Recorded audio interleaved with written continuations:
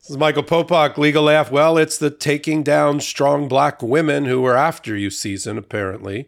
And the latest victim is Fani Willis, Fulton County District Attorney, who is now the subject of a salacious and ungrounded motion to have her removed and the indictment against Donald Trump and, of course, 14 co-conspirators dismissed because she may or may not have some sort of personal relationship with Nathan Wade, the special prosecutor from private practice that she appointed to take the lead in prosecuting Donald Trump. Let me unpack all of it and tell you where we are with new reporting that Judge Scott McAfee.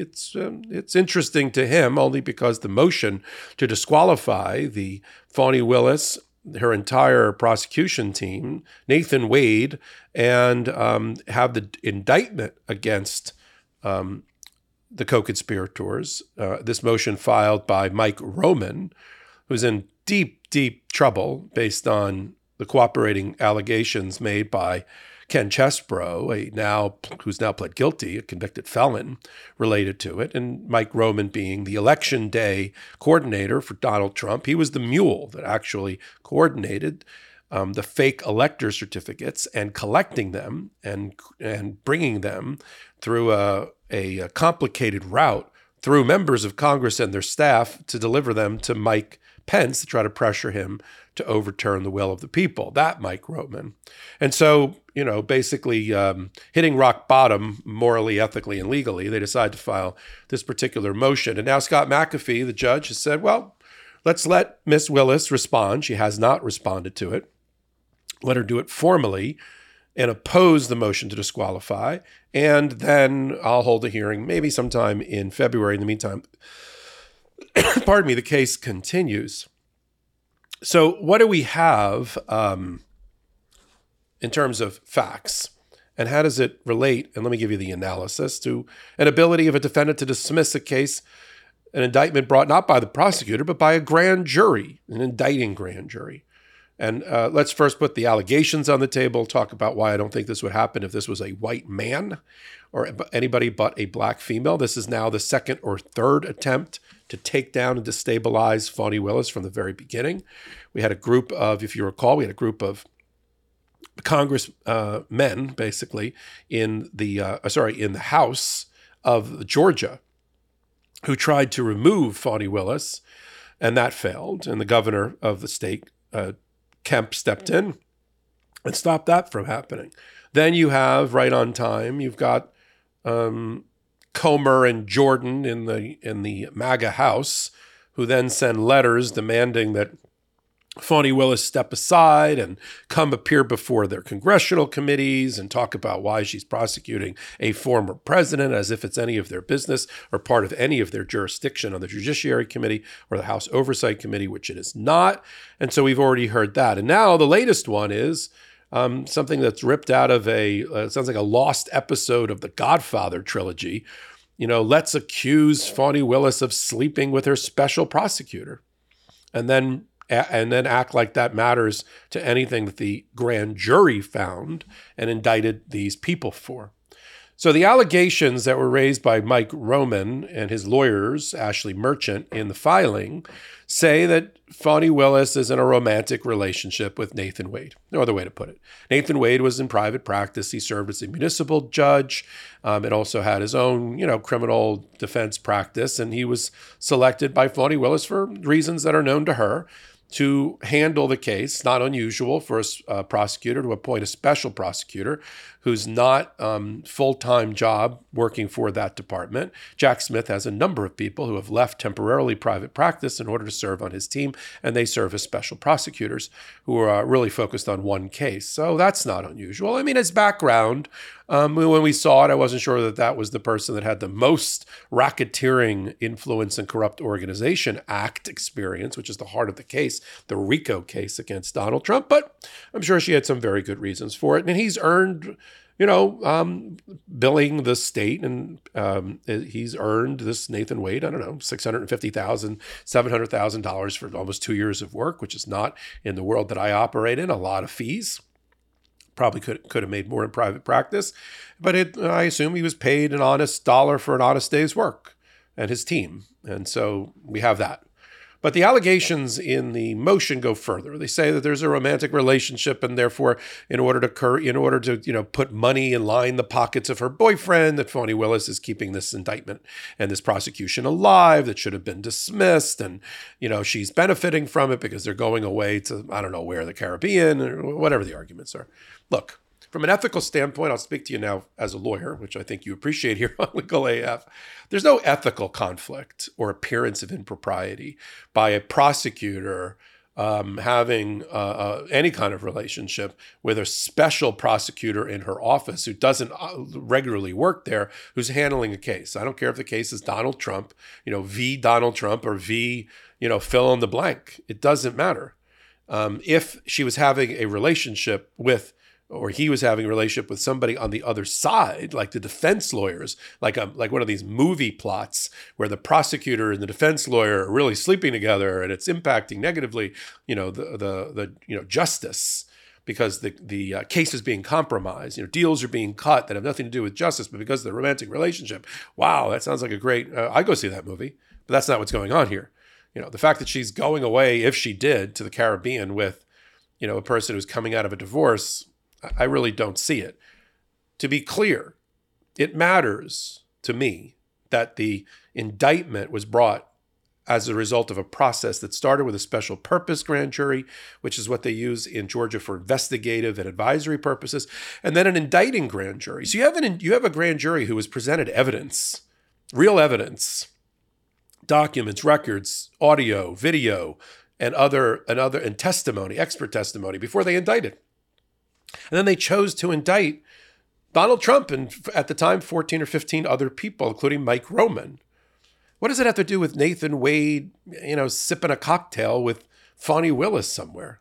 It doesn't have anything to do with it. The fact that we're talking about it is exactly what they want. And then, of course, then you have the entire MAGA machine trying to protect Donald Trump, their fearless leader. And so now you've got, again, James Comer and Jim Jordan subpoenaing to get information for Fani Willis and Marjorie Taylor Greene, who I guess ostensibly serves some district in Georgia, arguing that the whole thing should be dismissed because, oh my God, maybe she's, I don't know, maybe she had an affair with Nathan Wade. I don't even like that word. And then Nathan Wade's in the middle of a divorce, so they're going after what he has filed in terms of his financials in the divorce proceeding, and now the ex-wife is going and subpoenaing Fani Willis to testify in her case. I mean, the whole thing has become, this went south, no pun intended, quickly for this issue. But let's strip it all away. And let me answer the questions. Popak, is this an ethical violation under the Georgia Rules of Professional Conduct? I don't see it because they're on the same side of the V, so to speak. Did it impact in any way the criminal defendant's right to a fair trial, or that this is some sort of witch hunt prosecution? No. There was an indicting grand jury who was presented evidence, and they made the decision to indict, not Fani Willis. Let's be clear. Prosecutors don't indict. Prosecutors can indict by way of what we call an information, which is sort of a complaint, but they generally don't do it. And under Georgia law, you have to go to a grand jury for these types of claims, and you get an indictment. So she didn't indict Donald Trump. The grand jury indicted Donald Trump. She's just prosecuting on behalf of the people of the state of Georgia against Donald Trump and the others like Mike Roman. So you got that sort of cleansing event of the use of the grand jury to make sure and to ensure that a criminal defendant's rights under the Sixth Amendment to a fair and impartial trial and jury of his peers in that community is going to rule the day. Did you know that your temperature at night can have one of the greatest impacts on your sleep quality? If you wake up too hot or too cold, I highly recommend you check out Miracle Made's bed sheets. Inspired by NASA, Miracle Made uses silver-infused fabrics and makes temperature-regulating bedding so you can sleep at the perfect temperature all night long. Using silver-infused fabrics inspired by NASA, Miracle Made sheets are thermoregulating and designed to keep you at the perfect temperature all night long, so you get better sleep every night. These sheets are infused with silver that prevent up to 99.7% of bacterial growth, leaving them to stay cleaner and fresh 3 times longer than other sheets. No more gross odors. Miracle sheets are luxuriously comfortable without the high price tag of other luxury brands and feel as nice, if not nicer, than sheets used by some 5-star hotels. Miracle sheets are the perfect gift for your spouse, friends, or family. Who doesn't want better sleep and luxurious feeling bed sheets? And since these come with 3 free towels, you get 2 gifts in one, just in time for the holidays. Stop sleeping on bacteria. Bacteria can clog your pores, causing breakouts and acne. Sleep clean with Miracle. Go to trymiracle.com/legalaf to try it today or gift it to someone special this holiday season. And we've got a special deal for our listeners. Save over 40%. And if you use our promo LegalAF at checkout, you'll get 3 free towels and save an extra 20%. Miracle is so confident in their product, it's backed with a 30-day money-back guarantee. So if you aren't 100% satisfied, you'll get a full refund. Upgrade your sleep with Miracle Made. Go to trymiracle.com/legalaf and use the code LegalAF to claim your free 3-piece towel set and save over 40% off. Again, that's trymiracle.com/legalaf to treat yourself, a friend, or loved one this holiday season. So you've got that. That's another reason. And then, is she maintaining? I mean, this is the convoluted theory that you have to agree with, that Fani Willis got an indictment that she shouldn't have gotten and is continuing to maintain a prosecution that is invalid and in bad faith in order to line the pockets of her boyfriend. I'm just making the case. And then she benefits from it because she gets to go out on vacations. It is so attenuated that when this argument is made by the lawyers for Mike Roman, and I'm sure that Steve Sadow, the lawyer for Donald Trump, is going to kind of jump on the bandwagon, as will all the other defendants who have lawyers. Some have lost their lawyers recently. Rudy Giuliani, I'm sure, will do it, and then Scott McAfee. And fortunately in Georgia, one of the few places that we report on, has a live feed on YouTube, which we will post on the Midas Touch Network again. We'll hold a hearing, in February after the full briefing. We'll report on the briefing along the way too. And he'll hear about, is this a witch hunt going the other way against a strong black woman, again, who is going after Donald Trump? Where have we heard this before? Letitia James, New York Attorney General. How hard, disgustingly, relentlessly, misogynistically, racially does Donald Trump go after Letitia James, the New York Attorney General, including just recently in his blurted out non-closing argument in the New York civil fraud case. She happens to be, I don't think she happens to be, she is a strong black woman that's going after Donald Trump. He likes to use racial tropes and terms against her, including calling her effectively jigaboo, which is a terrible, terrible slur of black people. Calls her peekaboo instead, just so you know what he's saying without him actually saying it. He uses the word rigger, R-I-J-J-E-R, rigger, meaning the people that rig the elections. But that, of course, sounds like another word that I'm sure he would like to say. And now you got Fani Willis, who's going to, this is playing into the old horrible tropes from slavery days and before that, blacks and their, black people and their sexual relationships and, overcomes their ability to, use their minds to prosecute a case. I mean, it's a disgusting attack on the valor and character of Fani Willis. And I am sure if her name was Robert, fill in the blank, we wouldn't be having this discussion and they wouldn't have gone after her this way. And so we got to call it out for what it is here on the Midas Touch Network without blowing smoke or sunshine. And the next steps, of course, we're going to be covering a lot of what is MAGA doing towards Fani Willis, what is Marjorie Taylor Greene doing towards Fani Willis, what is the House Oversight Judiciary Committee doing to Fani Willis, what's happening in the Nathan Wade divorce proceeding and Fani Willis. But we're losing sight of the fact that Donald Trump is indicted by a grand jury after a special purpose grand jury recommended his indictment to the prosecutor, who used the special purpose grand jury for 7 months under a lot of political pressure she lost a lot of political capital because people thought that Fani Willis wasn't moving quick enough to indict Donald Trump. Instead, she said, I'm going to take a cautious approach, a sober approach. Of course, we all forget about that now. I'm going to use a special purpose grand jury, a special device and process under Georgia law to allow them to advise me as to whether I should seek an indictment from an indicting grand jury. And she's put on evidence for 7 months and witnesses, and people testified. Rudy Giuliani testified, Lindsey Graham testified, and all these other people testified. And some of the defendants testified. Some of them took the Fifth Amendment time and time and time again, and documents were presented. And that special purpose grand jury reached a ruling and issued a report and said that up to 15 people should be indicted. And she didn't even seek the indictment of those 15 people.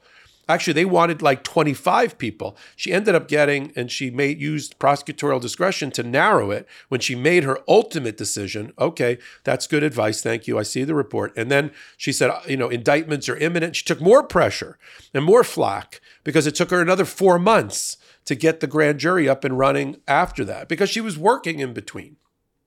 She was working on developing her case. Yes, she had the special purpose grand jury report, but there was more work to be done. There were more witnesses to turn, more witnesses to cooperate with the state. She got more witnesses to cooperate. And Jack Smith's investigation was going further. And therefore, she did another several-week period of a grand jury and then got an indictment. So it's not like a rush to judgment or that the prosecutor indicted Donald Trump. That was the headline. She did not. She used this process, this sober, mature process to make a very momentous decision about Donald Trump and others. That's the Fani Willis that we should be talking about. What she does off hours, the very few off hours that she has and who she does it with is completely and totally irrelevant under the scenario that I just described. But we're going to continue to hear about it.